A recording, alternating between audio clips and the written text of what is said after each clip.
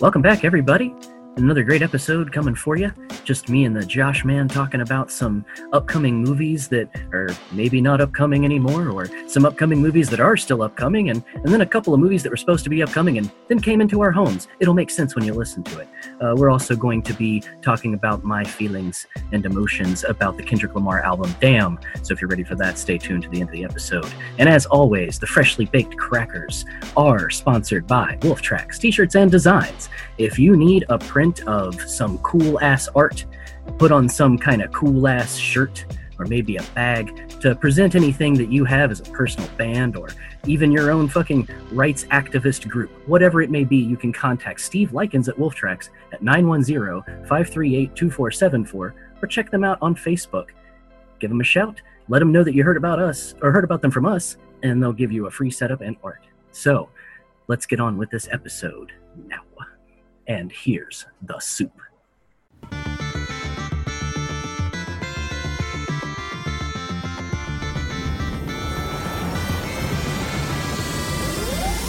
You're listening to the Freshly Baked Crackers podcast. Freshly Baked Crackers. With your hosts, Josh Guster and Ian Maxwell. Here is the soup. Intergalactic Tuco. This is the Freshly Baked Crackers podcast.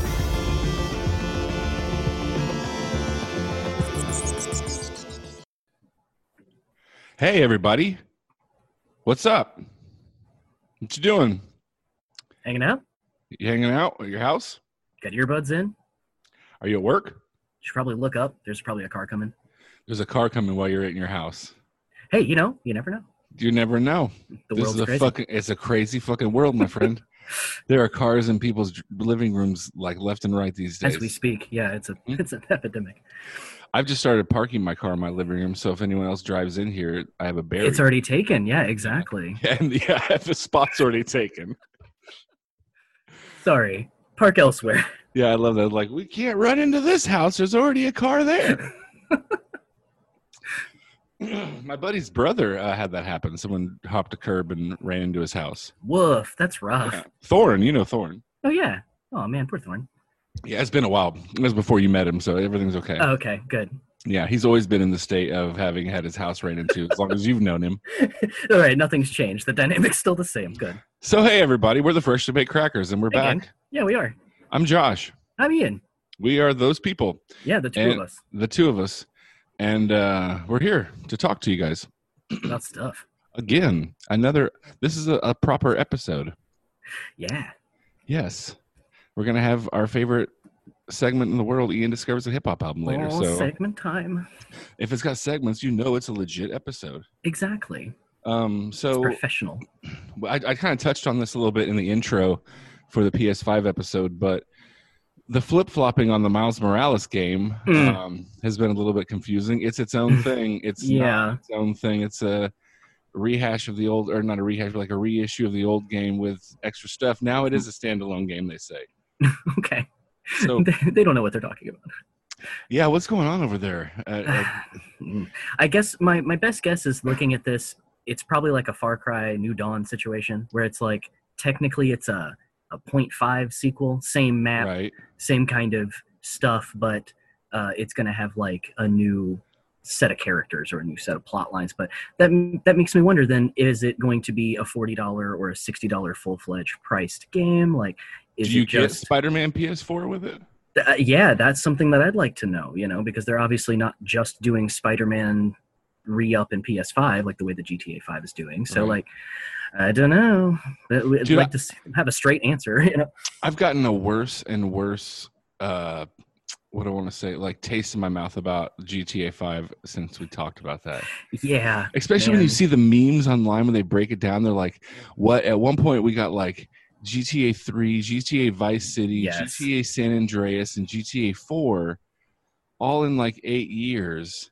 Yeah. Or in 7 years, and then in 8 years we've gotten GTA 5 ported to different things. Yeah, no DLC of any kind like with 4, that had like full-fledged extra storylines with full different characters, and like GTA Online just became like a mess pretty quick, and then that's kind of been it.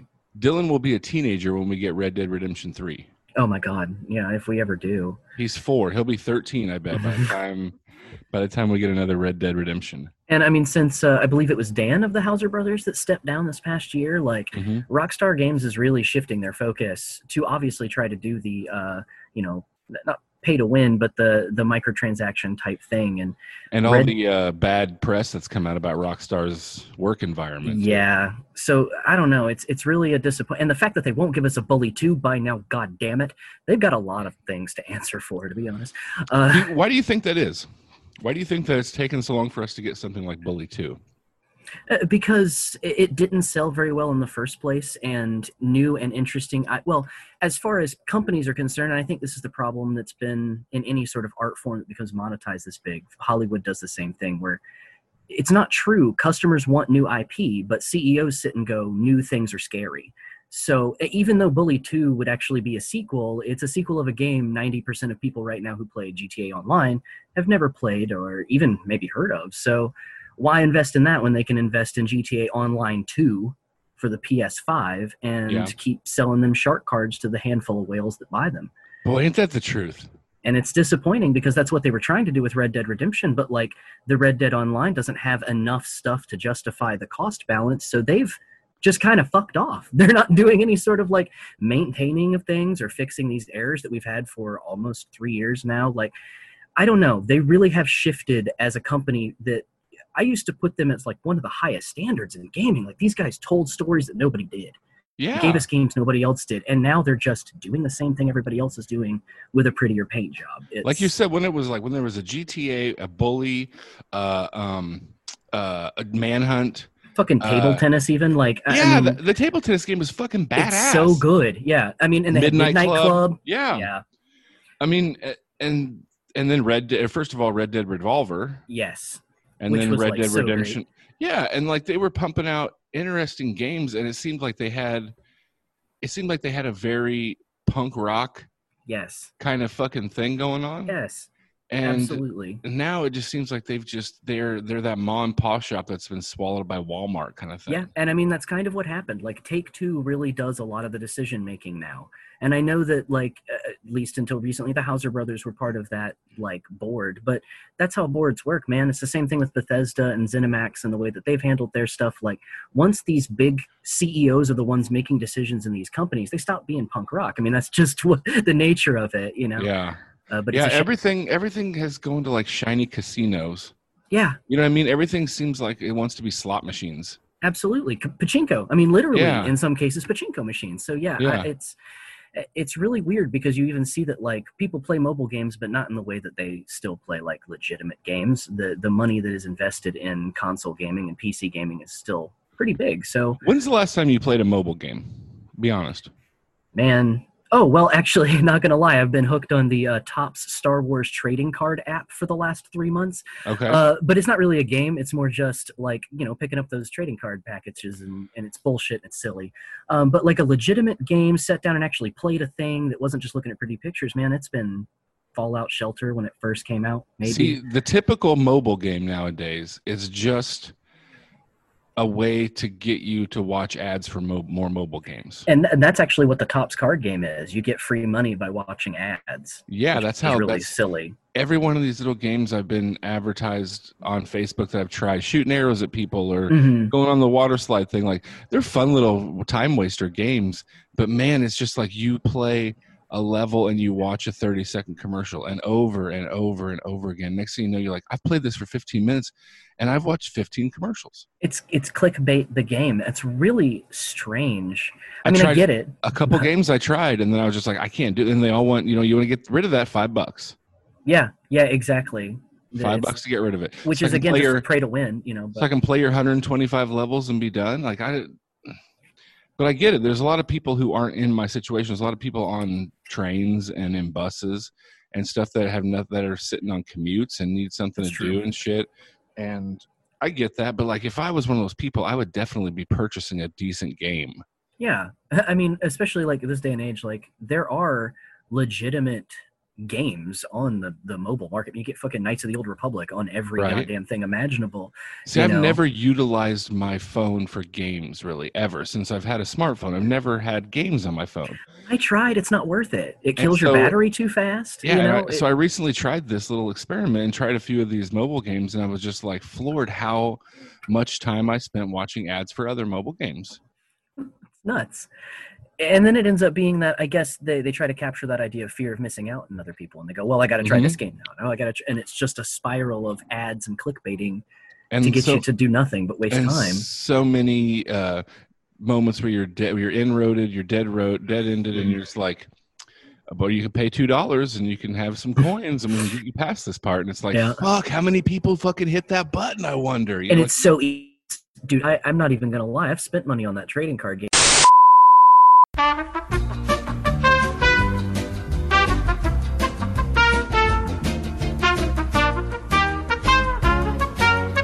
Oh, we are back on. Okay. yeah, anyway. Yeah. So anyway, back. So the things we have to talk about. Three. Let's talk about the three flicks to start. Yeah. We watched some movies. So 3 movies. All. I don't know if Spike Lee's movie was originally supposed to be in theaters or not. I'm not sure either, since it's a Netflix release. I'm guessing. I It think wasn't. they would have pushed for it, probably though, Yeah, probably. So they could to get attempt some- for awards. Yeah. So 3 movies that new movies debuted digitally on Friday. They would have been in our illustrious theaters Mm-hmm. had things not been so wackadoo. But they instead came to streaming, digital video on demand, whatever apps. And Ian and I checked all 3 of them out. And I'm 2/3 glad we did. Yes, I am too. I am very much 2/3 glad that we did also. So let's talk about let's what do we save the bad for? Do we just break it out, or is, let's just talk about it because I don't feel like there's much to talk about. No, I honestly don't really either. So the first film that we're going to discuss is Disney's Artemis Fowl. Yes. Now, I this is based on a book series, Right.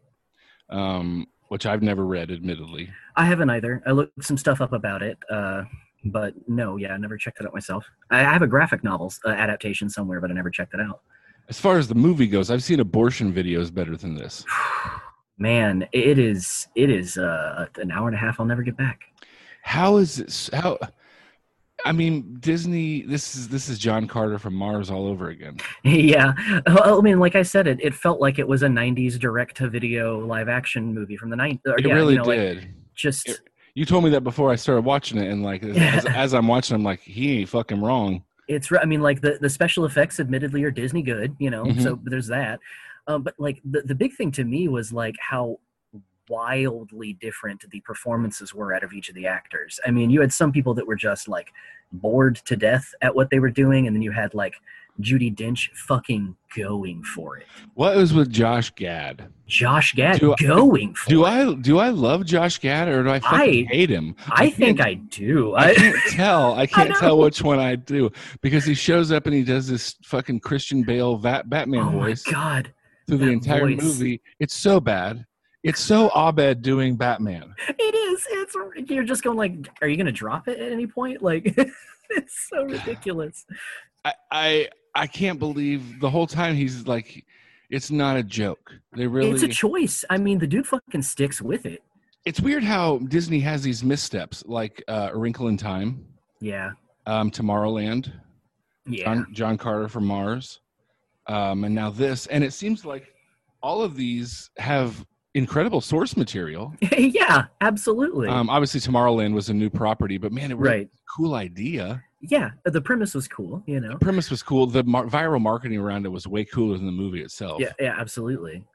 But these don't make sense to me. Like how these movies make it past, like how these get to budget and because Disney they know what they're doing. It seems like Yeah. they have such major missteps in some of these films. Like I can't finish these movies. I didn't finish Artemis Fowl. Oh, you didn't. I didn't finish it. I got probably an hour and some into it, and I just like, you know Oh, what? but the end was so important. Oh, I bet because I'm definitely going to be way into the other ones, so that they're never going to make. Oh, yeah. I was like, they're never So- coming. Dude. So I just got to the point where I was like, I'm going to go downstairs and play drums. I can't do this anymore. I was bored. This is not how I'm gonna spend my day off. Ian can tell me the end of it if he wants me. It was so. The kid Artemis Fowl is a fucking piece of wood. He's unwatchable, man. He is like someone. He is like a dead body that someone has put strings on his arms and is just controlling him out there. Well, I love that there's like Kenneth Branagh's over here being like, "Hey, it's time to emote," and he's like, "Grimace? Is Grimace emoting? Do I grimace now?" That's about the only we get out of him, like a little squint and a weird mouth thing. But they're not emotions. Like who cast this movie? Because that kid's a fucking dog shit actor. Yeah, Judi Dench is batshit crazy. She's the reason why I continued to watch it. I needed to see more of her on screen. She was the only thing redeeming in the whole film. I mean, and she is playing it straighter than she's played anything in her life. That woman can do whatever she wants. And the fact that she's choosing this is like, in a way, a magnificent treasure. It's like, but I kept watching Josh Gad, and I kept thinking Josh Gad was going to look into the camera at some point and be in on the joke with us. Yeah, right. Like at some point, I'm just like, come on, dude, you're like a high profile act. Like you're right now's your moment. Yes. And I guess that you'll just do what Disney fucking tells you to do because. Hey man, that's a big paycheck. I'm sure he's getting. I know, and like, what am I going to do if someone called me and asked me to play that fucking role? I'd be there tomorrow for. Dude, I'd be shitting sand too. It'd be no problem at all. I could pay. They could pay me 10% of what he fucking paid, and I'd show up. I don't give a fuck. I don't care at all. But like, I feel some like people Josh would do a Disney movie on the other hand, could like choose different roles than this. He's not looking for exposure, like right? Yeah, he doesn't need to be the fucking stupid giant troll or the giant dwarf. It's so weird. Which isn't even a thing from the book, actually. The one thing that looked horrible was that giant troll. yeah, that was kind of rough. Horrible CGI on that, I will say. So Artemis Fowl is foul.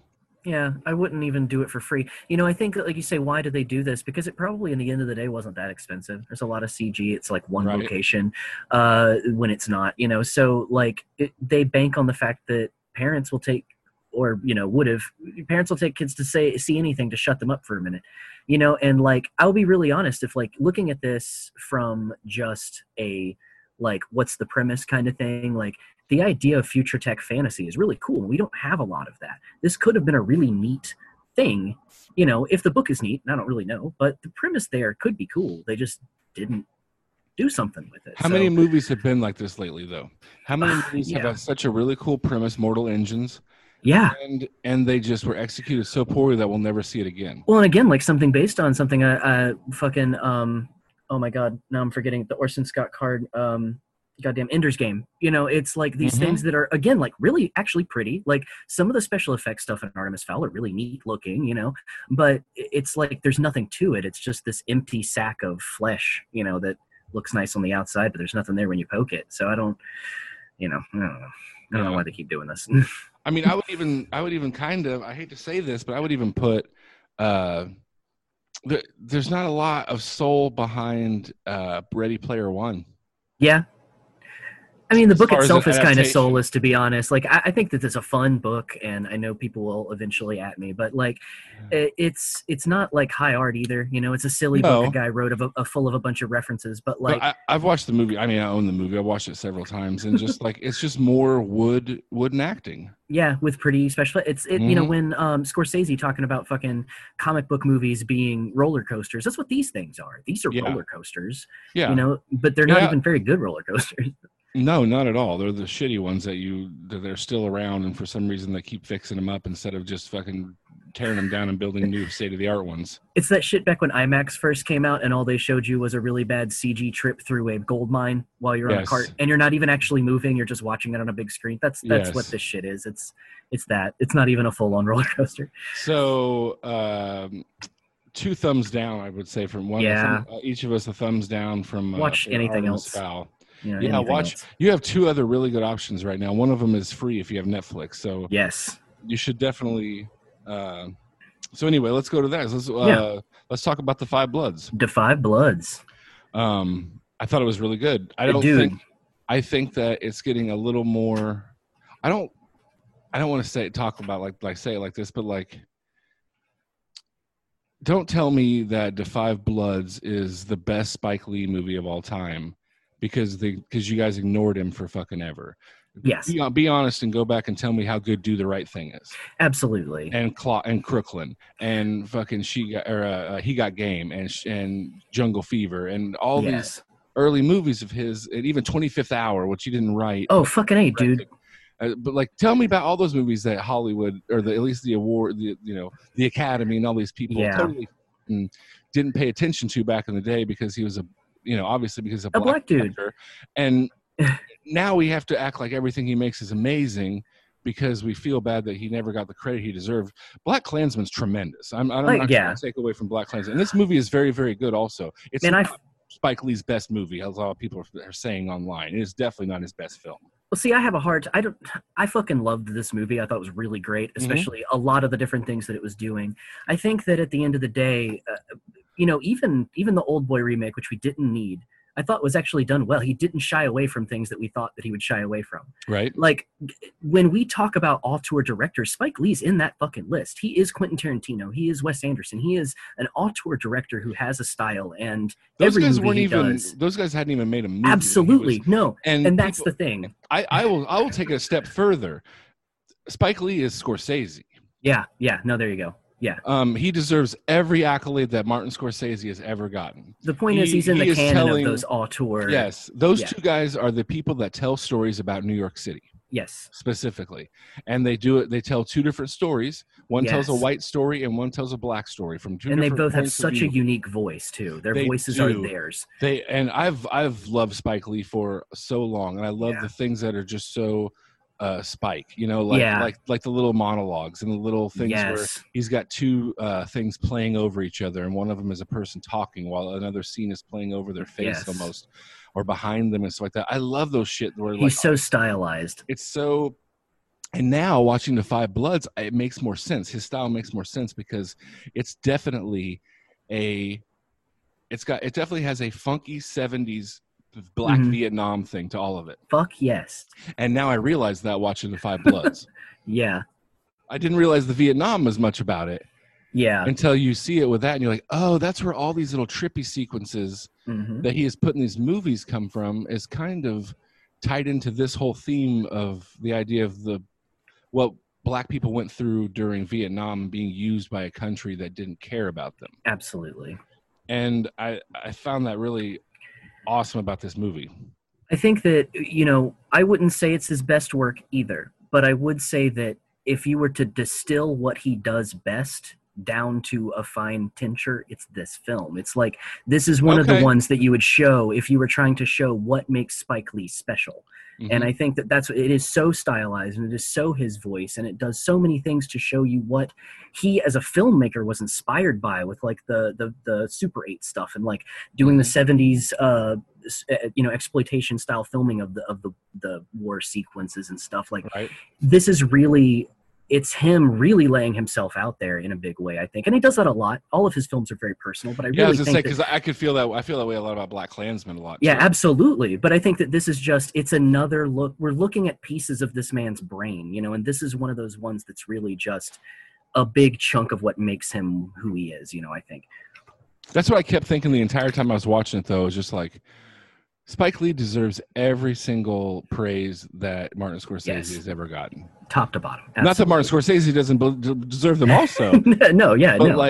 But Spike Lee's skin color has definitely played into why he has not gotten the accolades he is most definitely deserving. He has the talent to be the canon of the greatest filmmakers to have ever lived. Like, if you just go back, I don't know how much of Spike's career you've watched. I don't know how many of his films that you've a lot, watched. Yeah.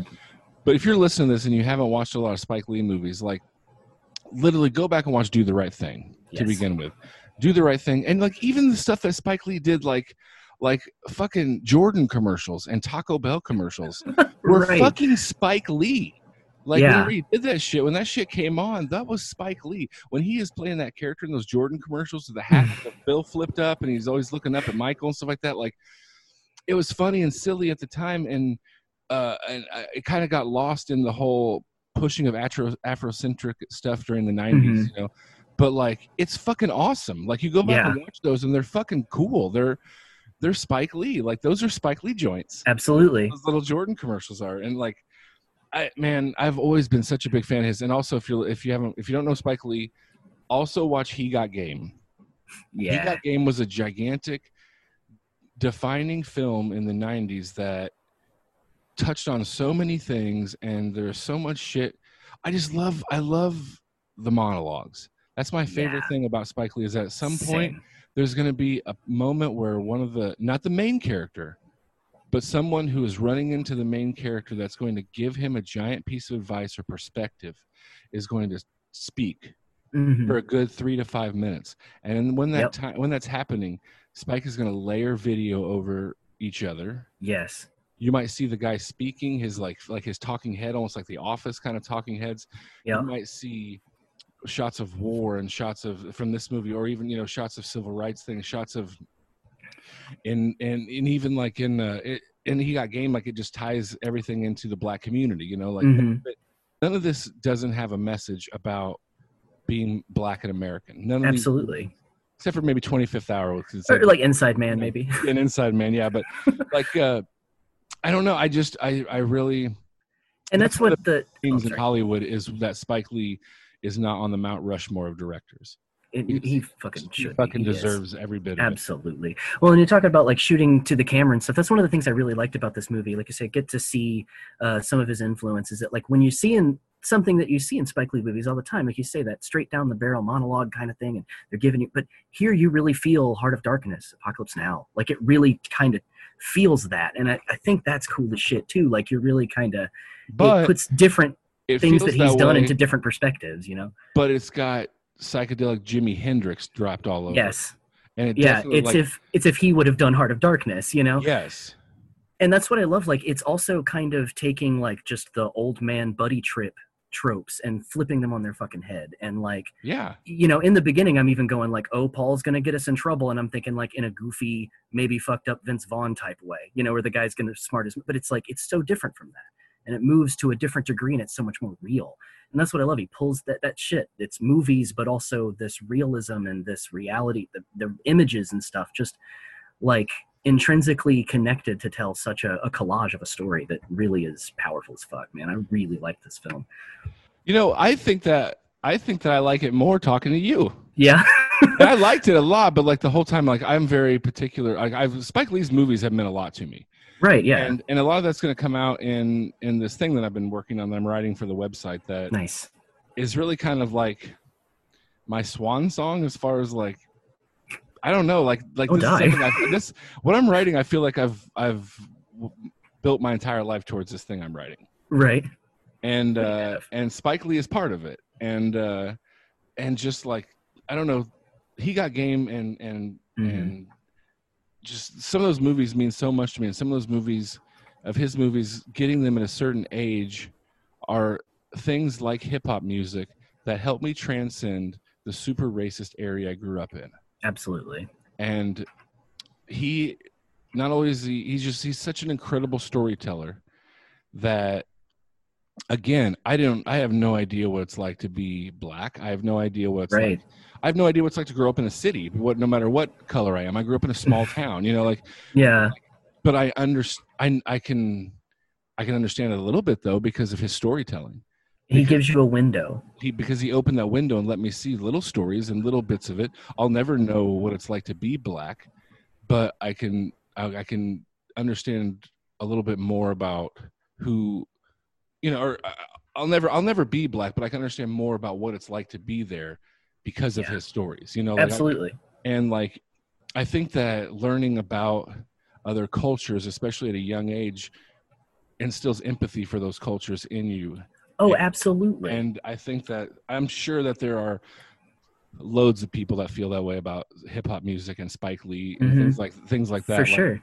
And so like, that's why I really appreciate his voice and his career and as a whole. Absolutely. Yeah, no, I agree. Do the Right Thing meant a lot to me as well in my youth, especially like growing up with a fairly racist dad and like not really even as a kid understanding what any of that shit means, you know, and then like getting away from him and experiencing those kinds of things and seeing, like you say, hearing that story. It doesn't exactly make you fully understand, but it makes you realize exactly how fucked up things can be, you know, and it makes you want to do better because of what he tells you. You know, again, he opens a door that a lot of people won't be able to hear. It's something that, not to spoil anything, I'm going to touch on later with Damn, that, you know, we need individuals to be allowed to tell those stories in those ways that can connect and resonate in more than just, you know, passing whatever. These shits stick with us, you know. I don't think we could have a better episode to talk about Spike and have this Kendrick album. Yeah, no, I agree. It's like it was a perfect companion piece. Especially what's going on right now, too, in the world, you know? Yeah, no, absolutely. It's so fucking prescient right now.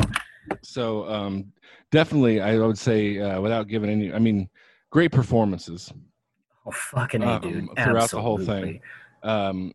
And then, you know, it's just, check it out. Everyone, it's on Netflix, and it's DA, Duh Five Bloods. Duh Five Bloods, yeah. Five Bloods. And it's about just you know, a little little summary of synopsis of what I was a soliloquy. You're gonna wax poetic. Yeah. How many times do you go for a word and you overshoot? Yeah. Back it up a little bit, brain. Yeah. So I don't know. I've never used the word soliloquy in my life. I don't know where the fuck that came from. But like basically, it's about a few guys, black guys who were in Vietnam, and one of the five of them died there, and they go back to get his body. And I don't want to give any more away of what it's about other than that, but they go back to retrieve his body, and one of them brings his son with him. Yep. And that's about all you need to know. Man. I don't want to tell any more than that because we don't want to spoil anything because it's a great movie, and there's a lot of... It's got some interesting... Yeah, there's a lot. There's a lot to the movie, really. Yeah. In like I don't want to say twist, but there's a lot of... There's a lot of plateaus. Things happen. Yeah. Yes, and there's a lot of moments.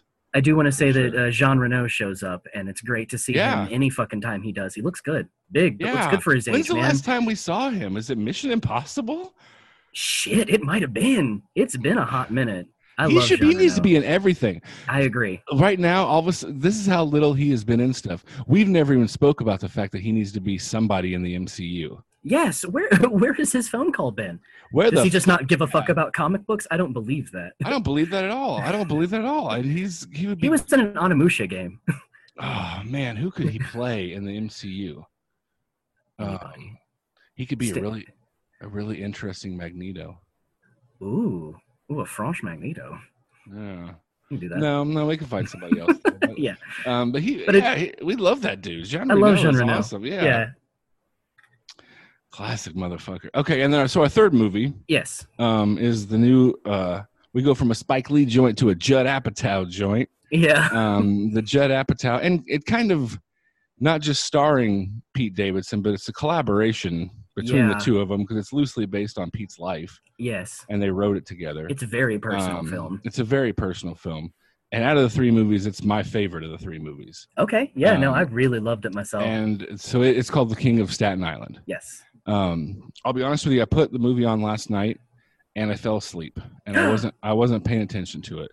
I was tired, long day outside in the pool with the boys and stuff, and I was just tired. You're the lookout that didn't. And look also, out. just so you guys know, when I say in the pool with the boys, it's a square inflatable pool that cost me $25 from Walmart. So don't think I'm living the high life over here.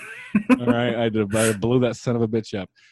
Dad gets in it; it's like a bathtub. So it's too small for me. Yeah. So I turned, like I was like, man, I it's my fault because you have these moments where you're not in the mood to watch something and you try to watch it. Yeah. And I was just like, man, I don't know why this is getting so much acclaim. That really wasn't doing it for me. And I put it back on today, and I was absolutely floored. I was fucking ugly sobbing by the end of the movie. Dude. Ugly crying. Like because the movie is about fathers, and I told you, the movie is about fathers and sons and fatherless sons. Yes. And it is so much more than what you would think a Pete Davidson movie is. Yeah. Pete Davidson to this moment has been the guy who was depressed on Saturday Night Live and fucks a bunch of hot women. That's about all. He had his heart broken by Ariana Grande. Yeah, and then Kate Beckinsale and she fucking ruined him. Yeah, and The dude has got so like I am a huge fan of his, and I have been before this because of his Stern appearances and him being on other things. Like I've always found the guy fascinating. Plus the fact that he runs around with like fucking Kanye and Kid Cudi and shit like that. John Mulaney. And John Mulaney, John Mulaney, which by the way, people find him like at protests and stuff. He's actively. John Mulaney's the best. John Mulaney, the head writer from Saturday Night Live, is like masked up down in the streets of New York right now. He's amazing. But I loved it. I love this movie so much. I loved Marissa Tomei in it. Bill Burr. Dude, Bill Burr fucking kills it in Bill Burr fucking does kill it. He's so good. And I understand the way Pete Davidson reacted to Howard on Stern the other day, because Howard's like, what's it like working with Bill Burr? Wasn't he just like the craziest, funniest guy on set? Like, how did he, and isn't he romantically involved with Marissa Tomei? Like, how does he even do that? Like, how does he not just have a boner? And like, he's like, Bill Burr was an absolute professional. Like he really didn't speak to anything about him being funny or him being, Bill Burrish. He said he came to set every day and he was an absolute professional. Then you watch his performance and you're like, Bill Burr has a lot going on. This dude is a super talented guy. Like Nikki said, we were losing Bill Burr in the movie. Like he was that character. That was not Bill Burr I was looking at. Like he has some fucking range, man. And it's not to like say that I didn't expect it. I thought he was like, fun in Breaking Bad and stuff. And I've always liked Bill Burr as both a stand-up and a dude. But like he can be a fucking actor, man. He can go places doing shit. His performance is incredibly nuanced. It's not one-dimensional. He has a lot going on. And again, not to say it's not over the top either. I don't want to spoil anything about this movie either, but like it's so honest and real. Yes. Rough, but heartfelt. Yeah, absolutely. And at this point, to me, I think it's my film of the year this year. Okay. Yeah, no, I don't know what I've seen this year that's better than that. No, I can agree with you. Although, side note, film of the year at this point, number one movie of the year as far as like moneymaker is Sonic the fucking Hedgehog. Another fucking spectacular week that we had. It's just killing it in the rentals and the purchases online. Like, well, it's because people tuned into Artemis Fowl and went, nope, we got to get back into Sonic because it was fucking better. Like, I think it's because people listen to our podcast and we're spreading the word. A bit. Yeah, absolutely. We know. So that crackers bump again. Double thumbs up. Yeah, man. King of Staten Island. I highly suggest. How did you feel about it? I've been gushing. You talk. Yeah, a lot of the same shit, man. I thought that like really the performances were really good. I think that like I've watched Pete a lot on SNL. He's in fact the only reason why I kind of really stuck around with SNL at all in these last few seasons. And his little bits on Weekend Update are like some of the funniest fucking things I've seen on SNL in quite some time. But when you see him play a character, he's not good. He looks like he's reading from cue cards. He has a very stilted and weird way of delivering lines sometimes. Like, so he's playing Pete in this movie, and I think it really is advantageous for him because he knows this character and he knows how it feels to be this guy, and I think that really shines through. I think he is like way more nuanced than I thought Pete could be. I mean, he also doesn't do any crazy big cry act breaks or anything like that either, but like he's fucking good, and then Bill Burr surprising the shit out of me. Of course, daddy shit. I got some daddy issues. I'm always thinking about that kind of stuff. Well, we always talk about that. So it hit me in some really good feels about that, especially connecting with like a new person, in the life kind of thing. But I really want to see Pete write bigger projects and continue doing this kind of stuff. And I would say that it might be my favorite Apatow movie in a hot minute. Like it's my favorite Apatow movie. You know what? I might go so far as to say the same thing because I always get to the point where I'm fucking tired of. We even talked about it when we talked about Lady Ghostbusters. Just keeping them riffing until we can finally get a joke and a mess of bullshit. And like this improving and the way that they did the stuff in this film, it just felt like human beings. It felt like Pete Davidson and these characters talking to each other, and it works way more realistically than any other pattery kind of things that I feel like we get out of Apatow. This is what Apatow's career has been building to. Yeah. It went from more silly, from Knocked Up and 40-year-old version, stuff like that, through things like Funny People. Yes. And now this movie. And this movie is like, this is something. This is a totally different thing. This is comedy, but it's not just comedy. Yeah, it's really only funny in that the people involved are just likable, charismatic, humorous individuals. Like, it's not built on jokes. It feels so naturalistic. If someone said to you, Judd Apatow made a movie with Pete Davidson and Bill Burr, this is not the movie you think. No, I really would have thought something way more slapsticky and silly and more like a Knocked Up, but no, it's not that. Boston guy and a very New York guy kind of going at it and stuff like two silly goofballs making faces at each other. Man, I watched this movie, and by the end of this movie, I'm just like, do I want to be a fireman? Did I miss out? Yeah, right. Oh, my God. Did I miss out? Yeah. I tried to be a fireman. There was a tiny moment where I was just like, oh, shit, man. This is like... These dudes are fucking for real. Like, and just the way that they communicate about the feelings of what it's like to know and live with and be related to and be fire people. Like, it's so great. And again, like, so real. It feels like a personal story. It feels like stories of humans. And like, again, we talk about Defy Bloods being a very personal to Spike Lee film, but like, this feels personal and not over the top and stylized. It feels very real. It's like we're taking a look in on these people in this moment in their life. It's great. God, what I really like, there's a moment, it's really glossed over. It happens so fast and it's not made a big deal of, and I loved it. And Pete and Howard spoke about it on Howard, and that is the moment when one of the firemen was talking to Pete, and he says he thanks him for his sacrifice. Yeah. And he doesn't, and it kind of gets glossed over, and Howard brings it up to Pete, and he's like, people said that to me because Pete Davidson lost his father in 9/11. Yeah. His father's a firefighter. And people said that to me all the time. And he's just like, I didn't understand it. I thought it was just like, thank you for your, sorry for your loss. But thank you for your sacrifice. Says, you gave up your dad so that he could save people, and he wound up dying because of it. But like you sacrificed so that this fire department could have a man that was so that a hero could exist. Yeah. And like I'm welling up with tears talking about that. Like, yeah, same. Like that's, and like, oh man, and like Howard brought it out of Pete, and he was just like, he's like, it's one little moment, and you guys don't talk about it much, but it's the most impactful moment in the movie. And like it really is when you think about that, and that's the moment whenever you really, even though I knew it was coming, when he says it in the movie, I'm like, oh, that's so much why this kid is so fucked up. Yeah. Yeah, like, it's so resonant. And I don't think he realized it until that moment. I think they should have made a bigger deal out of that moment, to be honest with you. Like, I think that they should have centered on it a little bit more. But, oh, man, it was so good. It was such a great film. I agree. Just it's really a shame that it didn't get a theatrical release. Really. Consequence of Sound is running Artemis Fowl at a D-. Right? Just so you know. They're kind of being nice to it. Yeah. It must be Judi Dench. Must be, yeah. It's definitely not Josh Gad. So another 2 thumbs up, like we said, for The King of Staten Island. Definitely go out there and check it out. I was even hesitant before weeks ago saying, would I want to rent a $20 movie at home? And it was worth every fucking penny. I would pay $20 again to watch that movie right now, even though I don't have to. But like, yeah, it's. Oh, I'll buy it when it's fucking A, dude. Yeah, when it's a purchasable movie, it'll be in my collection. It's very, very, very good. Agreed. I loved it. I can't speak highly enough of it. Like I said, it's my movie of the year so far. I hope it gets a lot of views. I hope it gets a lot of play, man. It really deserves. I'm sure once we have a Tenet and a Black Widow in theaters, we'll see. That won't be the case, but like right now, it's my top movie.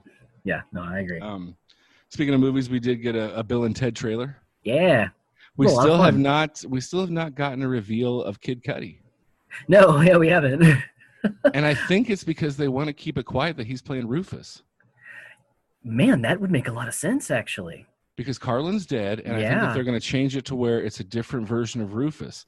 And I don't think, and kind of the way that Kid Cudi has kind of alluded to that. Okay. Slightly on Twitter and stuff like that. I think it'd be awesome. Yeah. I mean, I don't know what else you would do. I mean, you don't cast I think George Kid Carlin Cudi is one of the coolest fucking people on the planet. Yeah, he sounds fantastic. All the stuff about him and Pete hanging out and shit. His music is very interesting. Yeah. He's a good actor. I like whenever he's in things. He, like he's been on podcasts. He just seems like a very genuinely interesting dude. He's very open about his mental health issues and stuff like that he's gone through. And obviously that's another thing that I'm sure he identifies with Pete with, and why and Kanye and stuff like that. But like, I think Kid Cudi is fucking tremendous. And he took over for Reggie Watts. Oh, I didn't realize that. Whenever Reggie left, what's it called? I can't think of what Scott Aukerman's show is. Comedy Bang Bang. Yeah, Comedy Bang Bang. He took over That's for a hilarious. season. He did that for a season, yeah. He's a rad dude. And Yeah. I think, so I'm calling it right now. I think Kid Cudi is playing Rufus. Okay. Yeah, I'm down, man. The trailer looks like a lot of fun. I don't care. It looks delightful as fuck. It's Bill and Ted. Yeah. It's fucking Keanu being silly again. Like, we don't get that very much. Weird stuff being deleted from streaming services. I mean, Yeah. how do you feel about this stuff? How do you feel about things that are from America's racist past? Like the Dukes of Hazzard's gotten taken down off of Amazon now because of the Right. is controversial because of all the Confederate flags in it. They took Gone with the Wind down off of HBO Max. Yep. No, the take that I like the best, I think, is the idea of taking something like Gone with the Wind, which is arguably like an important film in filmmaking. I mean, it just was for the time, but the things in it obviously are not so fucking great. So the idea of removing these things and then returning them with context added, with a conversation about these kinds of things in Hollywood and how our culture has evolved and should evolve, I think that is actually very important to do. It's one of those things that we talk about. A lot of shit from people, and I don't understand it. It's the same thing with like the statues shit. Like, I understand, like, we don't want to erase history. We're talking about giving context to history, which is in fact building on history, not erasing it at all. Yeah, I would say It's the just that it's not statues the a little history they different want. because the statues like are legitimate. Yeah, no, I mean, slave traders. yeah, no, And absolutely. we can get rid of those, but like. But I mean, we don't These need to films forget that those people captured- existed either. Yeah. We need to understand that Sure. that folks like that exist, and that we need to not have them fucking around again. Right. But we need context to why they're there, not just letting them be without talking about it. And the same thing with the movie. A movie can stand on its own. Did but you happen to it see shouldn't. Sam Rhodes's post about statues? Oh no, I didn't. Oh, it's so funny. She's like, "How will children learn? I know when I was a child, we burnt all our books and we learned from the statues. we would go to the statues, and that's how we would learn about our history. Just And head to the square. now no one will know about history anymore because the books have all been burned because we used the statues for so long." It's so It was fucking. so fucking funny. It's great. But I agree. I think that taking that stuff away for good is silly. I don't agree with banning or censorship in any way. Well, I also don't. It's I way don't different like- when something is blatantly racist. Yeah. But these are things that are depicting a time in our country which happened. Yeah, but it's also not depicting it in a natural way. It's Oh, it's no, a very that's true. fictionalized, cutesy. That's why fairy we tale need the version. context. You Yeah, know, exactly. Yeah. it's not just like a flat out. It's not like it's white supremacist videos. No. It's just it shows how we were fucked up back then. And I mean And how we had censorship a to ba- fiction, by the way. I don't mean like Mhm. please censor Nazis. I don't like hate speech. I am all about the tolerance paradox. Do I not tolerate censor- intolerance, but don't censor like art. Don't censor Nazis' faces. Let those. We need to know out. who they- We need yeah, to- exactly. definitely don't blur those out. Let us Mute them and show their faces. That's the trick. Somebody posted a hilarious fake article today about how Trump wants to replace some of these statues with the statues of the man who killed Hitler. Hitler. Yeah, He killed. he killed himself. Yeah, that's the whole joke. Is that's yeah. So I thought that was pretty funny. I can't do this anymore. I think it was like an Onion type article. okay, I don't okay. think it was real, but still, that's Okay. so funny. It's hard to tell anymore. Why don't we put post-law. up? Why don't we put up statues of the guy who killed Hitler? I'm sure people would love that. But yeah, historical context is very important, and I think that again, like we don't need to delete them completely, but we need to understand why there are problems with them and why Absolutely. we shouldn't think the way that those things, portray stuff. So, Star Wars Squadrons. whew, yeah, I'm. All we have set. is a poster, and we're fired up. I know. Well, I'm also like I'm as equally excited as I am trepidatious, man, because like it's EA again, and we know how EA launches especially go. But a motherfucking flight game again that's just that. Like that's what I've been asking for the last 15 years. Like I miss fucking X-Wing Fighter and fucking TIE Fighter. Like those were such good games. So yeah, give us some flight shit. Yeah, I'm really excited too. I think this is a fucking dope. Yeah.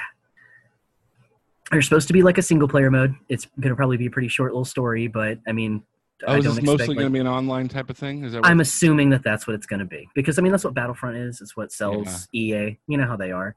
So it'll like, and I liked the Battlefront 2 single player story. It's actually really fucking decent. You play as an Imperial pilot, and it's really fascinating and an interesting look. But it's like 4 hours long, and then they want you to buy crates, in the rest of the game. Yeah. But I will say the one thing I really liked in Battlefront 2, even though it's kind of like pretty simplified first-person style shooting, was the aerial combat. That's the shit I actually keep coming back to. It's one of the only online games outside of Elder Scrolls and Red Dead I've actually given a try. So I'm excited for more flying, but I don't expect it to be much more than just, multiplayer death matches in ships. But see, what I would love for it to be is I would love for it to be Wing Commander. Yes. Just a long, sprawling story with tons of flight missions. Yeah, that would be great. I mean, and that's one of the things that makes me really wish that EA could lose the licensing for Star Wars, because we have, like, the Ace Combat series is such a fucking sick series. The flying is really tight. Yep. The story is very fun. Everything looks super good. If we had somebody who makes flight games make a Star Wars flight game, it'd probably be the raddest fucking thing ever. Yeah. But we got loot boxes, so we got to deal with that for now, I guess. But yeah, I'm still fired. It's fucking Star Wars game, man. I gotta fly some ships. Yeah. If there's a B-wing in it, I'll shit my pants. So there's got to be. All right, so we've come to that point. Yeah. In the show, for us to speak a little bit about some music to you, ladies and gentlemen. Not just any kind of music, hip-hop music. Yeah. Which I would say is the true American music. Absolutely. More so than rock and roll or anything like that. Country, any of that stuff. I would say the most American of all musics is absolutely music. It pulls from every root, man. And nobody does it like we do it. Absolutely. Nobody. I mean, there's some people around the world who make a little hip hop here or there that's pretty good, but hip hop. I love the streets. Yeah, of course, Dizzy Rascal. There's a few hip hop people, that are around the world that are good, but not like this. For the most part, and let's be honest, for the most part, hip hop comes from two places: New York City and Los Angeles, and Atlanta. Atlanta's really blown Chicago. up. Chicago. There are other places, but like hip hop grew in two places. Yep. New York and LA, and then it spread to these other places, and the South, obviously, is, I really shouldn't have said like that because I really discounted the South, but the South is its own thing on its own, and Houston, but like you hear that Atlanta, Josh is coming for you. But really, like hip hop began in New York City, and then and rose up on both coasts in this country, and then spread out throughout this country, and it is the most American of all musics. Absolutely. And I'm sorry if you're racist, you shouldn't be listening to this podcast anyway. But at all, yeah. But sorry if that hurts your sensibilities. But it's far more American than your yeehaw country music, which is just a little twangy Irish folk music. Anyway, folk music, but cool. So here we go, ladies and gentlemen. This amazing part, our favorite part of the podcast. Oh yes. Ian discovers a hip hop album. My man Ian will listen to some hip-hop. The next week he'll tell us if he liked it or not. Do you like Jay-Z or NWA? Or did it not move you in a significant way?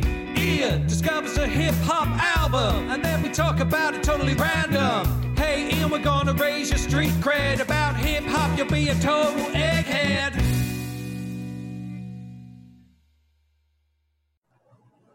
Okay. Yeah. Here we go. So this week we are talking about Kendrick Lamar's Damn. Which this album came out, 2 years ago, 3 years ago? Yeah, I believe so. 2017 probably? 2017, yep. Yeah. And instantly this album went to the high echelon of hip hop. Yeah, like immediately. And that's how everything that Kendrick has put out. These past few albums of Kendrick's have just been, and I've used this phrase more than once about him and on this podcast, but is really a genius at work. We're really watching a master at something, just to go from Good Kid, Mad City, which is just quintessential Compton, LA, West Coast hip hop music. Yes. With a story. It's also a concept album that has a story running through, which is beyond what most people do in hip hop. Absolutely. Then to switch this and to go to Pimp a Butterfly, which is like Tupac and Miles Davis did acid and had a child together. Yes. And it is just dripping with fucking genius. Even the B-sides and the shit that didn't make it Dude, the B-Sides album was my favorite album of that year. is so good. It's nuts. That only came out because LeBron. They weren't even releasing that stuff. A lot of those Untitles were one-off songs that Kendrick would perform somewhere live. Like he would do the Tonight Show. Instead of doing something off of To Pimp a Butterfly, he would do Untitled 6. Holy shit. And like that's how these things started happening. He would be doing this. He would show up at these places, and he would just perform at one time, and be like, "That's how that's going to be." And then at one point, LeBron starts tweeting the guy who runs Top Dog, the guy who runs Top Dog Entertainment, TDE, right? And we're just like, "When are you releasing those Untitles? Like, when are all these coming out?" And like after LeBron started tweeting him about it, they released them. That's awesome. So that's how Untitled Unmastered came to be. But then after that, to come back with Damn, a lot of people at first really, I think I read some reviews where people were saying it was a step back after To Pimp a Butterfly. Oh, man. And because it's not as avant-garde jazz. Yeah, but it's but this album is kind of the blackest thing that's ever happened. Yeah, dude. Absolutely. And I mean that in a beautiful way. Yeah. Like, nothing I like it's, and that's coming from a white person obviously, but like that album is so good it makes a white person say black is beautiful, you know. Yeah, like absolutely. to listen to that album. And I want to know what you think about it, because I could talk about it. I could literally give a master class in this album. It is amazing to me. I have the vinyl next to me. Oh, nice. So what did you think? I mean, I can't help but be reductive when I talk about something like this. You know, I can't help but just be like, well, it's fucking incredible. Like, yeah, no shit, it's fucking incredible. It's Kendrick Lamar doing something just overtly original again. But I really enjoyed that is one thing about this segment is like, it's not like we're just reviewing what came out this week. We're reviewing the cream of the fucking crop in this I'm one not exactly genre of bringing music. news. Yeah, you know, but it is. I would like to see one of these weeks though, where I bring you some like classic album. You'd be like, "Nope, thought it was shit." I'm ready for one of those. Yeah, no. You know, and that's kind of always been the hard thing about doing this this show or this segment is that I'm always having to like fucking judge everything on the highest bar imaginable. But even then, like this album fucking kicks that bar out the goddamn window and into the stratosphere, man. It's like I don't think it's a step back at all. It's a step sideways. It's a totally different direction that he's moving, but with just the same amount of like passion and invention and experimentation that he did with To Pimp a Butterfly.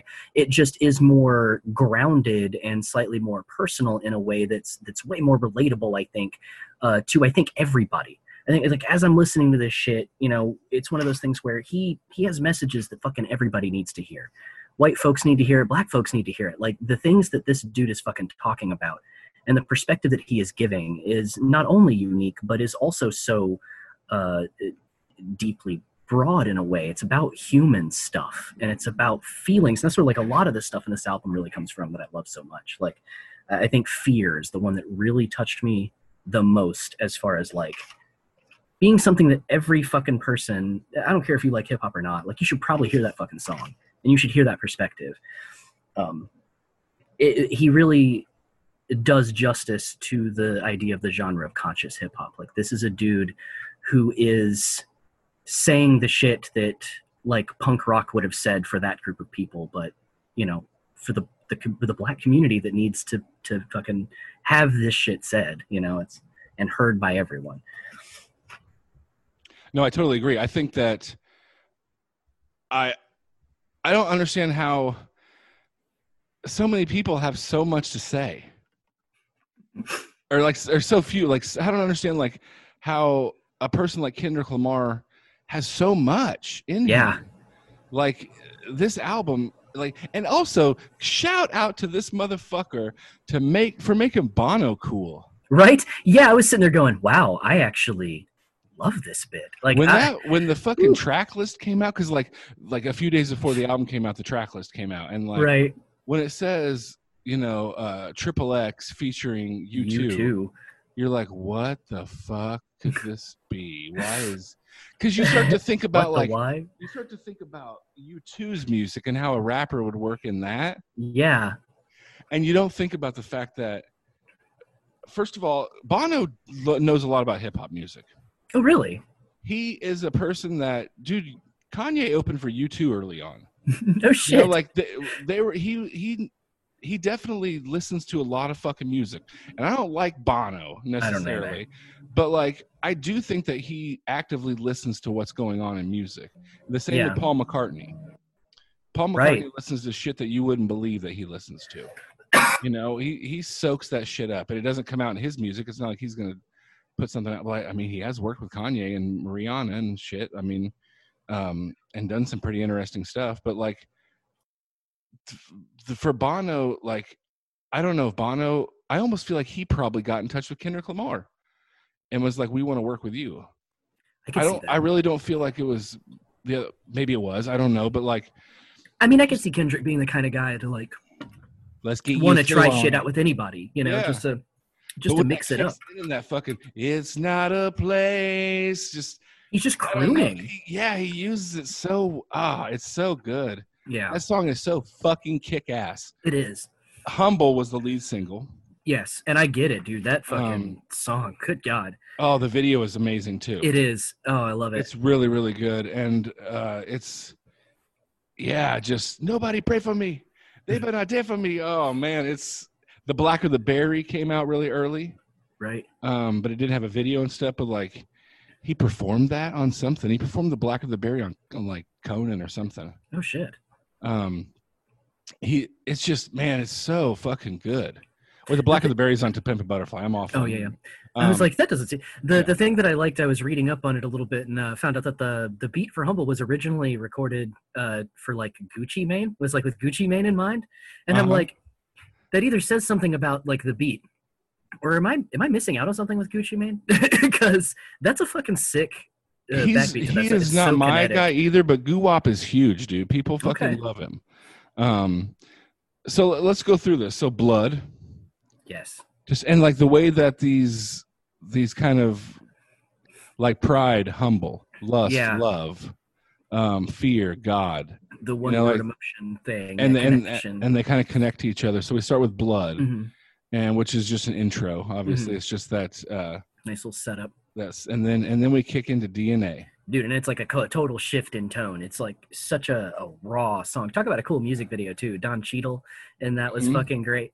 To me, DNA by this song by Kanye or by Kendrick Lamar, DNA is the musical equivalent of him saying, "No, my name's not Toby, it's Kunta Kinte."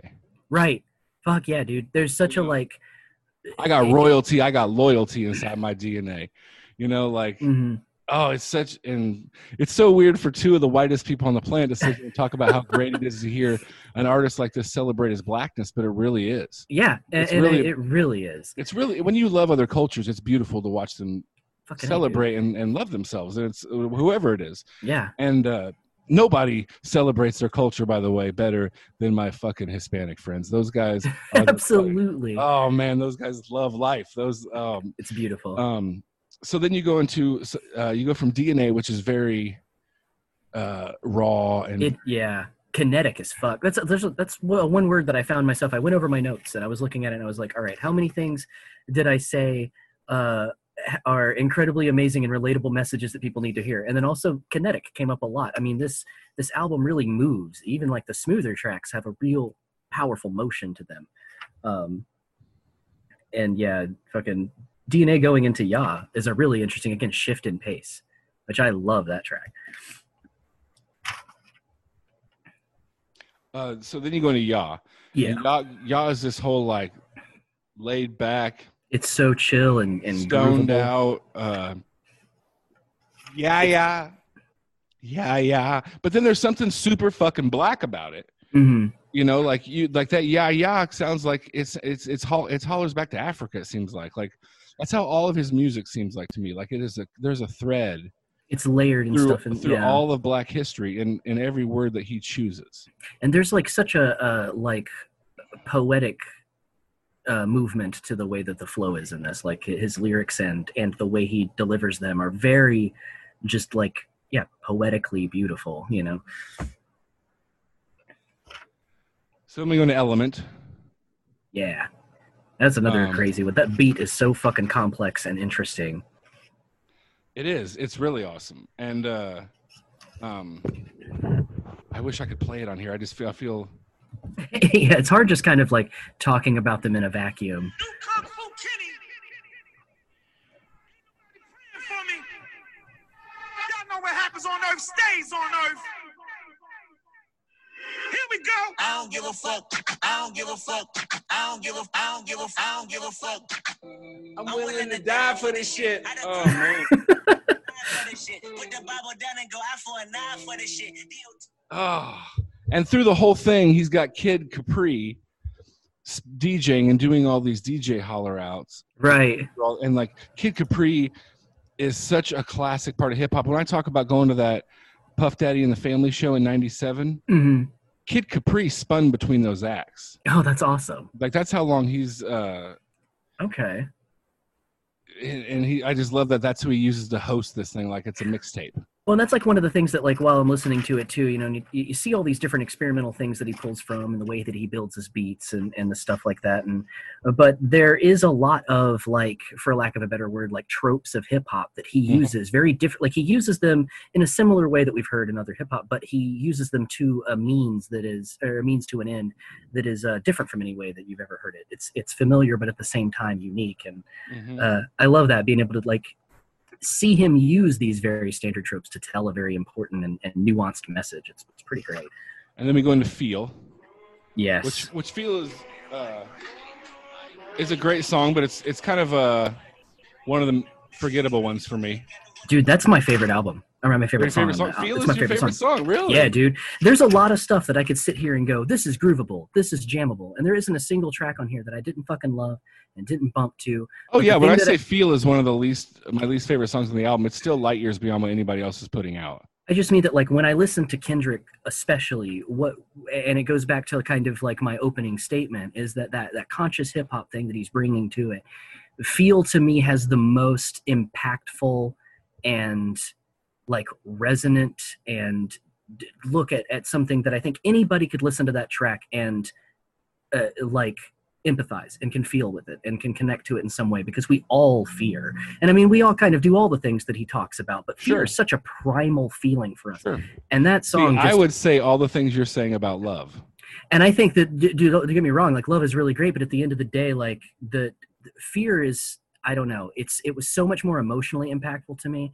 Every time it came on, I had to stop whatever I was doing. And I just I sat with it and I meditated with it. And it's the shit that I'm thinking about right now, I think, is why it really set with me in this moment. You know, the fucking world is terrifying right now. And it kind of has been for a hot minute. And as much as we talk about it, we don't ever really, as a society, sit and seriously talk about it and figure out what that means. We just kind of keep bullshitting. But like, something like this that is such you could play this track for someone and they could get a whole new perspective about why someone else is afraid. And I think if we all realize what we're afraid of, and that most of it's actually bullshit, and that a lot of it is things that if we just sort of worked together more, we would fear a lot less. And I think it's a very important message. And that's what, at its core, I feel like always I should give this song more of a cry. I feel like I've slept on this song now. Dude, I gotta get back into Feel. I mean, there's the kinetic pace to it. It's just passionate and true. It feels fucking, yeah, man. It's personal. It's very personal feeling, but at the same time, it's so broad and so connecting. Like, man, it really resonated with me, I think. That's awesome. I love that. And then we get to Loyalty. Oh my God, I'm such an idiot. I realize right now that I was talking about fear that whole time, not feel. I'm sorry. I always thought Feel was a little forgettable. I do like Feel, but good, but yeah. Fear on the other hand is fucking Jesus. Amazing. Sorry about that. Let's go back. Everything about that was about fear. Okay. Yeah. Okay. No. Strike that. Reverse it. But Loyalty, my chicken scratch, is obviously like more the radio song. Yeah, absolutely. Off this album, but still, even in the song Loyalty, he switches things up. And I don't know if people really listen to this, but he sings and Rihanna raps. Yeah. He's doing the loyalty. He's doing all that kind of. This is the, secret society. He's doing all those parts, and then she's doing the little. Who you're loyal to, You know, she's doing the fucking, all her stuff is almost wrapped out. Yeah, it's like a Um, cool switching. And I think that like he gets things like that out of other people, and other people come and they show up to a Kendrick thing and they know that it's going to be different, and like Yeah, they show up to make art, not just to make a track. absolutely. Yeah, he calls you in for a reason. You know, it's not just because you are, like, I mean, yeah, anybody could call in Rihanna because she's fucking Rihanna, but like he's doing it because he knows he can do something with her talent. But even then, like he doesn't even use her talent the way that Right. pop music uses it. Yeah, She's not in there. he just pulls out like, something you know, different. I want to dance in the dark. She's not doing her shit. Like she comes in and does what he tells her to do. You know what I Yeah. mean? Like, and I think that's pretty. And she's more than willing to do that. And I think that speaks a lot about his influence on hip hop Absolutely. and what he means to hip hop. And then you go to Pride. And I think in a song like Pride, you start to see the beginnings of what he would do with the Black Panther soundtrack, Yeah, or what he had done with the Black Panther. It almost seems like it was something from that session. hmm A lot of it seems like, and I love Pride, but I do too. it's also another forgettable one kind of compared to the other songs on here. Yeah, again, I like the Um, message in it a lot. I think that Mhm. like the philosophy and introspection is something that really needs to be I- in hip hop more. I totally Uh, agree, but it also but- but it doesn't. It's hard to stand up to Humble. Yeah, no, absolutely. As like a track that's going to get you fucking moving and get you really paying attention. Yeah, Humble is like, it comes in hard, and it's so catchy. That's the one that got stuck in my head. Humble More than any of them. Humble is now like a song that's played at sporting events.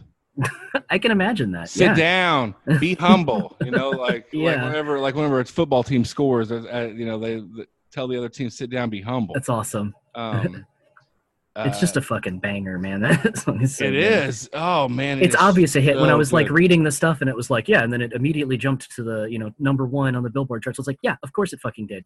That doesn't really seem like news to me. That song is so fucking good. Just like, and like even just the open, I remember syrup sandwiches and graham allowances. like even that, like that. I love hip hop where you need to go back and look and figure out what the fuck they're talking about because you're Yeah. too white. It's to like historical understand it. documentation. Yeah. It's And just it's like, hold on, what the fuck? I am too white to understand what syrup sandwiches and graham allowances are. I need to go look and see what. Okay, all right, you know, Yeah. like I love that. I love because that to me that is speaking on culture, and that is yeah. that It's that is- opening that window thing, Mhm. you know, that we It's- talk about. and like I'll it'll make a lot more sense in my paper, but like that breaks down when you humanize or just pull the curtain back on what life is like for people who aren't like you, breaks down barriers Absolutely. in a lot of ways. And like and things like that, like man, I can't express enough how much that shit means to me and how thankful I am when I hear things like that, when I listen to, you know, Tupac, a lot Mhm. of Tupac and the stories he told and stuff like that. And like, I feel like I get choked up and get thankful because I know I could have turned out to be a way different person Yeah, absolutely. if I hadn't ran into that stuff in a lot of ways. I think, you know, I could be viewing the world right now, what's going on in a way different way if I hadn't gotten things, if I hadn't gotten Nas. Exposure. You got that Yeah. exposure. If I Yeah. didn't get Nas, if I didn't get Biggie, Right. if I didn't get Tupac, if I didn't get Tribe Called Quest when I was a kid, Mhm. like I don't feel like I would be who I am right now. Absolutely. And that's why I say hip hop saved my life. But then we get to Love. Oh, I think we skipped over Lust. Oh, we skipped so, Lust. We did So skip I mean, Lust, that's yes. just a highly listenable groove. I feel like there's Oh, really it's nothing more super, about that. It's yeah. just so listenable. But then we get to Love. And to Mhm. me, Love is like top 5 songs of all time for me Nice. in any genre of music. Yeah. I think it is a masterpiece of a song. Maybe not top 5, but definitely top. It's one of my favorite songs of all time, Oh wow. and it's definitely one of my favorite songs in hip hop history ever. Wow. I think it is so creative. I think Mhm. it is so beyond what anybody else in the hip hop game is even thinking about doing. Like I think that we listen to it and it just sounds like a track, Right. but to make a song like that, being the hardest MC from Compton, you know, like I don't think we realize how much balls it takes to be that creative and be that open. And like that To be a real rapper that has loved the same woman for his whole adult life, basically. Yeah. And doesn't go out and chase after women and like writes love songs about his high school sweetheart. He's not right. Like that is so not hip hop. That's absolutely rare. Yeah, no, for sure. Even hip hop that is about love, like songs like "The Light" by Common or "Come Close" by Common, like it's still not as deep as like we've been together since we were kids. Yeah. And I am now the most famous musician in my genre. And I still am going to sit here on this album and write arguably the greatest hip hop love song for this woman. Right. And like, I'm on my way. I love it. I love it so fucking much. And I love, how it sounds, like what the song structure itself. I love it. Yeah. No, it's a very beautiful song. My sister and I play it. Nice. And I play it on acoustic and she sings, which is actually a guy, Jeremy, who does all the, stuff, and then I do Kendrick's parts, and I love it. I heard that song and like it took me a while to get into the rest of the album. Damn, really? It's one of those songs. Like you ever get a new album and like one of the songs is so good that you're like, I'm gonna listen to this song for the next 2 weeks. You get stuck on it, yeah. And then I'm gonna go back and check the rest of this album out because that's just how I have to do it because Absolutely. I am so enthralled by this song. Okay. I'm seeing it in a different light. Not that like I didn't like, again, it's a fucking beautiful groove. And like you say, it is really sweet. And I did notice that, but it's not something that like, as somebody with kind of a limited view on hip hop really thought about, but like, you're absolutely right. It's a very unique perspective and it's fucking amazing to have something like that amongst an album like this. Like, and he make like the statements that he's making are not statements that you make in hip hop. You don't make statements about things like you're a homie for life. Mm-hmm. And like I don't know, just like there's little imagery like when he says hit that shoulder lean. Like I see a woman leaning on her man's shoulder. Mm-hmm. Like I see that, and like whenever he says stuff like all feelings go out, these feelings don't drought. Like this party won't end. Right. Like that's a hip hop way of like these are like vows. Yeah, absolutely. This song are like wedding vows. If the hardest rapper in the fucking world was going to write them, that's incredible. And write them in a very. And then the second verse is every single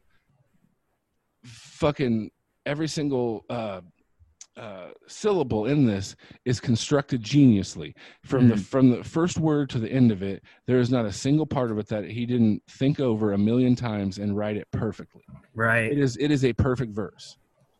And like the way that he goes through it is just like, it sounds like, a hot knife through butter. He doesn't fumble over a single word, and it's complicated. I'm on the way. Yeah. You ain't got no time to waste. Popping your gum on the way. Am I on the way? I don't want to pressure you none. I want your blessing today. Oh, by the way, open the door by the way. Like all of it, if you read it, all of it makes sense. And like, when he talks about like, when he's talking about meeting this girl when they're younger, like, right. He's talking about pick up the phone for me, babe. Like these are the back in the days when they didn't have, and like when he says bad attitude from your nanny, curbs and hips from your mammy, like he's talking about her family. Right. It sounds lustful, but like he's trying to show with these next two songs that love and lust are next to each other. Right. And and like he's talking when he says, "Remember Gardena? I took the studio camera. I know Top will be mad at me." He's talking about he took a video camera from a recording studio there's in Gardenia so he could make a sex tape with his wife. Is what he's talking about, but he's like, I had to do it. I want your body and music. I bought the big one to prove it. But he's talking about her wedding ring. Like that's awesome. And I think that's important because I don't think that people I don't know. I don't think that people make sex romantic enough. No, I agree with that. I think it's a dirty thing that people do to a lot of people, and it's part of the romantic thing. But like he's talking about like, man, like I want your body and music. Like that's that's the only things I give a fuck about in this life. Like right. It's a statement, and I fucking love this song. And I love that. Like I don't know, I love it. And the video is genius. It's beautiful. If you watch it, it's so well made. I think this is the shining star of the album, and like I think it's the high point of his career. Okay. At this point, that's how much I love it. I love love. Fuck yeah. I love love. It's beautiful. So yeah, this is then we kick into Triple X. So then we go right into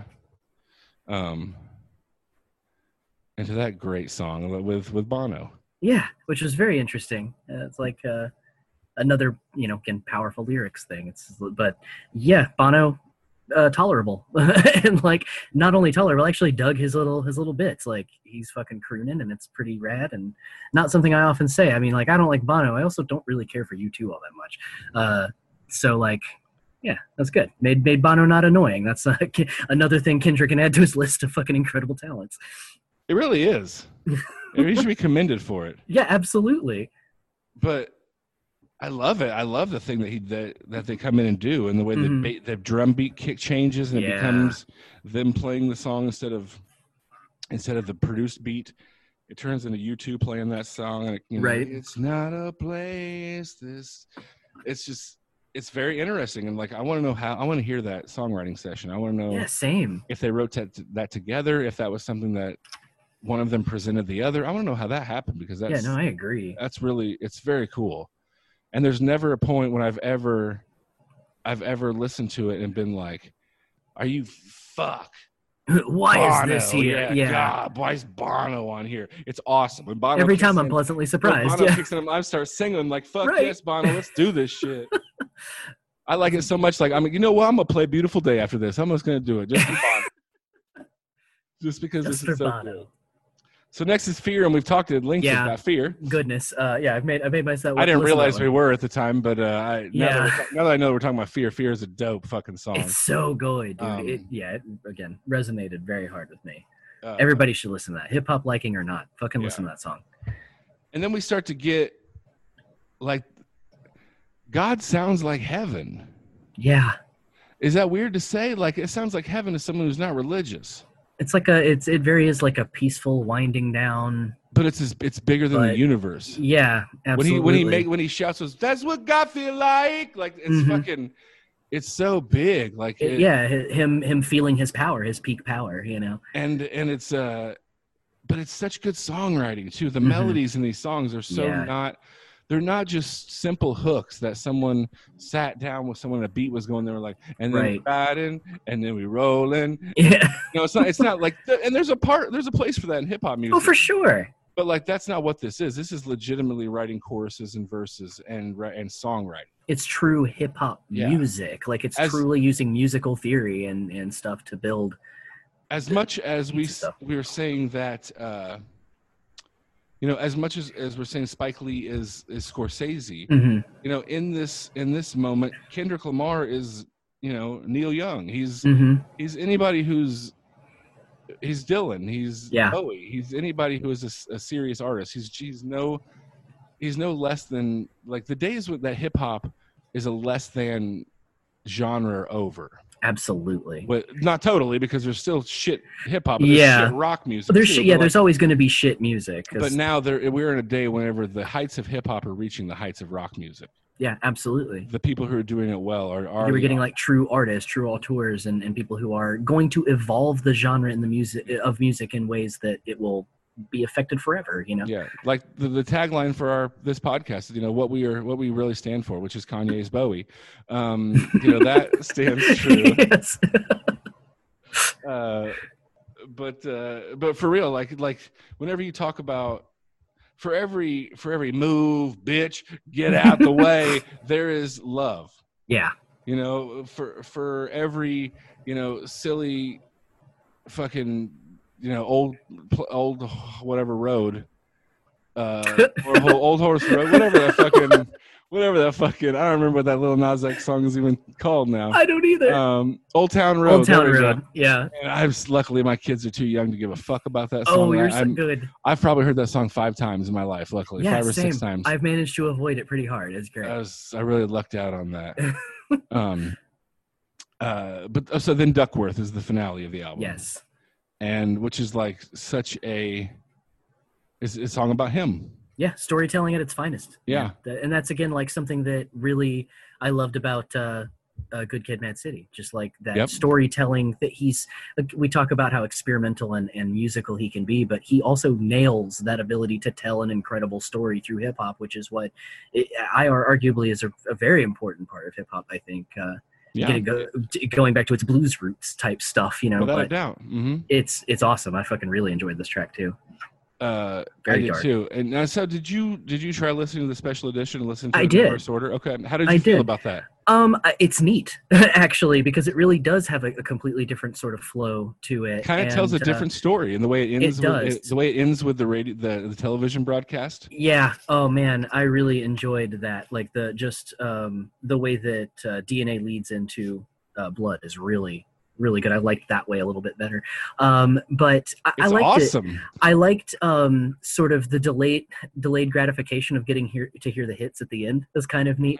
Because it really is like most of the hits are sort of front loaded in this album, but it's cool. I can't really say which I liked better. I think that they're both unique enough experiences to be taken in their own ways. I'm going to sometimes feel like throwing the collector's edition on. I'm going to sometimes feel like throwing the regular way on. That they both work in such a way that they might as well be two different albums, even though they're not, even though they're very much not. It's really cool. I think, and like people gave him a lot of shit. He's like, "Oh, really? You're gonna release the same album backwards and act like that's something like?" And then you listen to it and you're like, "Oh, fuck! It does make sense differently." Backwards. Yeah, he fucking knew what he was. It's a palindrome album. Like he knew what he was doing. It's very cool, and again, super unique. 3 years ago. So, and the good news is we're gonna get a new Kendrick album any day. No shit. It's complete. It's verified that it's done. Squeak. So it will be released any time now. We're just waiting to hear, a release date or maybe they'll Beyonce that motherfucker and we'll just wake up one morning and it'll be there. That would be an amazing day. We don't really know how it's going to happen, but like it's in the can from what I've been told. So I'm excited to hear it. I mean, anything that this dude does, I want to hear it. I was kind of mad that I missed out on Damn when it came out. I wasn't really focusing at the time on new music anyway. Mm-hmm. But like anything this guy does, I'm fucking behind Kendrick, man. He's a goddamn genius and a masterful artist. Well, we are going to, for your next album, we are going to go over and we're going to learn about Kendrick's only contemporary. Okay. He has a lot of peers, but I would say he only has one actual contemporary. One person that actually can work. And I'm not saying Kanye because I think Kanye is transcendent hip hop. I'm talking about J. Cole. Okay. Now, J. Cole, Jermaine Cole, first hit the scene in 2009 or so. I think when his mixtape starts coming out, Friday Night Lights and the warm up and different stuff. His first major label album was 2011. Oh shit. Okay.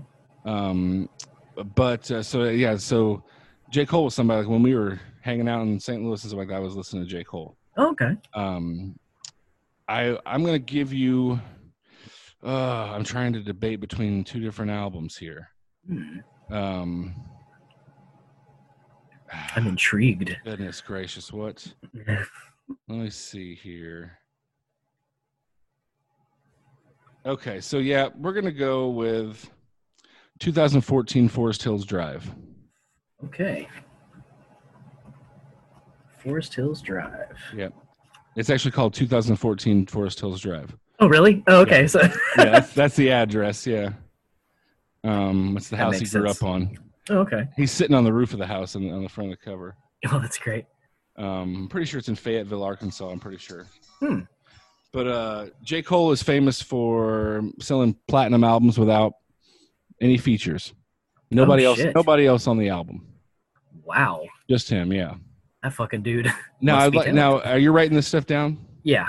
I want to throw something extra onto your assignment. Okay. So the album and then a single that was only released as a single. Okay. Called Middle Child. All right. I really want you to listen to that song. Okay, I will do. And one more. Okay. Gangstar featuring J. Cole. Family and Loyalty. And Loyalty. All right. Mm-hmm. I'm going to tell you right now, Family and Loyalty, Gangstar featuring J. Cole, is so fucking hip-hop. Like it is, man. Both those songs. Our Middle Child is too. Oh, I'm really excited. Yep. I just poured something in my cup, but so J. Cole is a super intelligent guy. He's another conscious rapper.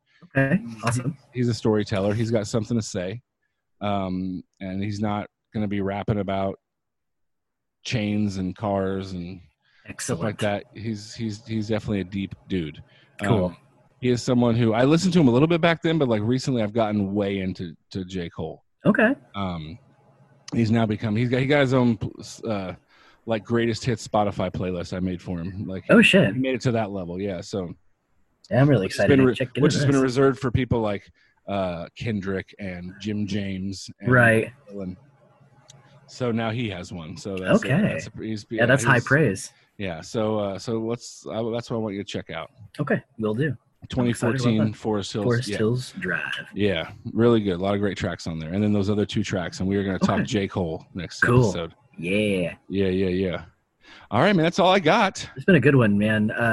I can't fucking suggest this album enough. If you like hip-hop at all, like, even if you don't, fucking listen to it. Let's be honest. If you like hip-hop, you've already listened to it. Album, yeah, you're very well aware of it. You're tired of it. Yeah, exactly.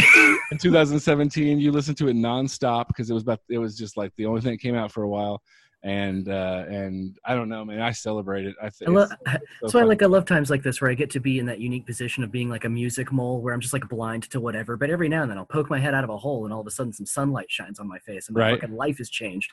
So like it's always great to be the guy who catches up late. You know, it's like I love it. Awesome. Well, I'm glad that we got you this one. I hope that you will enjoy what you've listened to with J. Cole next week. Sure I will. You haven't steered me wrong, unless this is going to be the next episode where I go, you know what, this album actually not so good. Actually, fuck J. Cole. One of these weeks I'm gonna do my best. I'm gonna keep my composure. I'm gonna talk about an album like it's great, and I'm gonna see what you think of it. And I'm gonna legitimately love it. It's gonna ruin our whole paradigm. I'll be really honest with you after this one, because I do want you to listen to this album. I have an idea for something that I've not really listened much to, and I've avoided it, and we're going to check it out at the same time. Okay. So there'll be an album that we're going to both come back to, and it won't just be your opinion. I'll have a fresh opinion too. Oh, that'll be great. Maybe we won't like it. That'd be fun. Yeah. So we're always so goddamn positive. We are. We're way too positive. Just like AIDS. But just like Pedro from the real world. Oh, he died of AIDS. Yeah.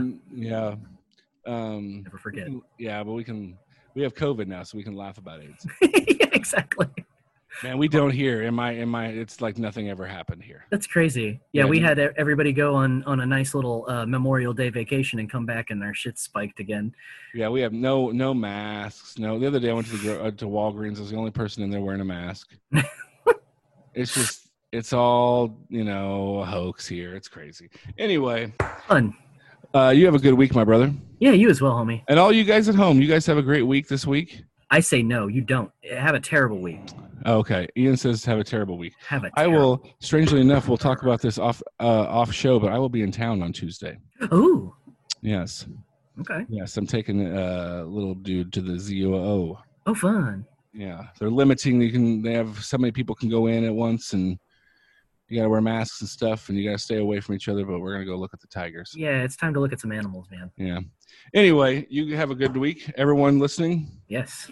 Love yourself and whatever. Love everybody. Love everybody. Black Lives Matter. ACAB. ACAB all fucking day. So, just made a pretty big statement there on the show, but I did. Yeah, well, But I'll go down that fucking road with you. All cops are bastards. Look, the job is a bastard. That's at the end of the day. Yes. And the people who do it. So for Ian Maxwell, I'm Josh Custer. Josh Custer, I'm Ian Maxwell. Saying enjoy your. Wait, I did it this way. We should have done the other way. Yeah, we should have. Okay. Enjoy your boils. Nice.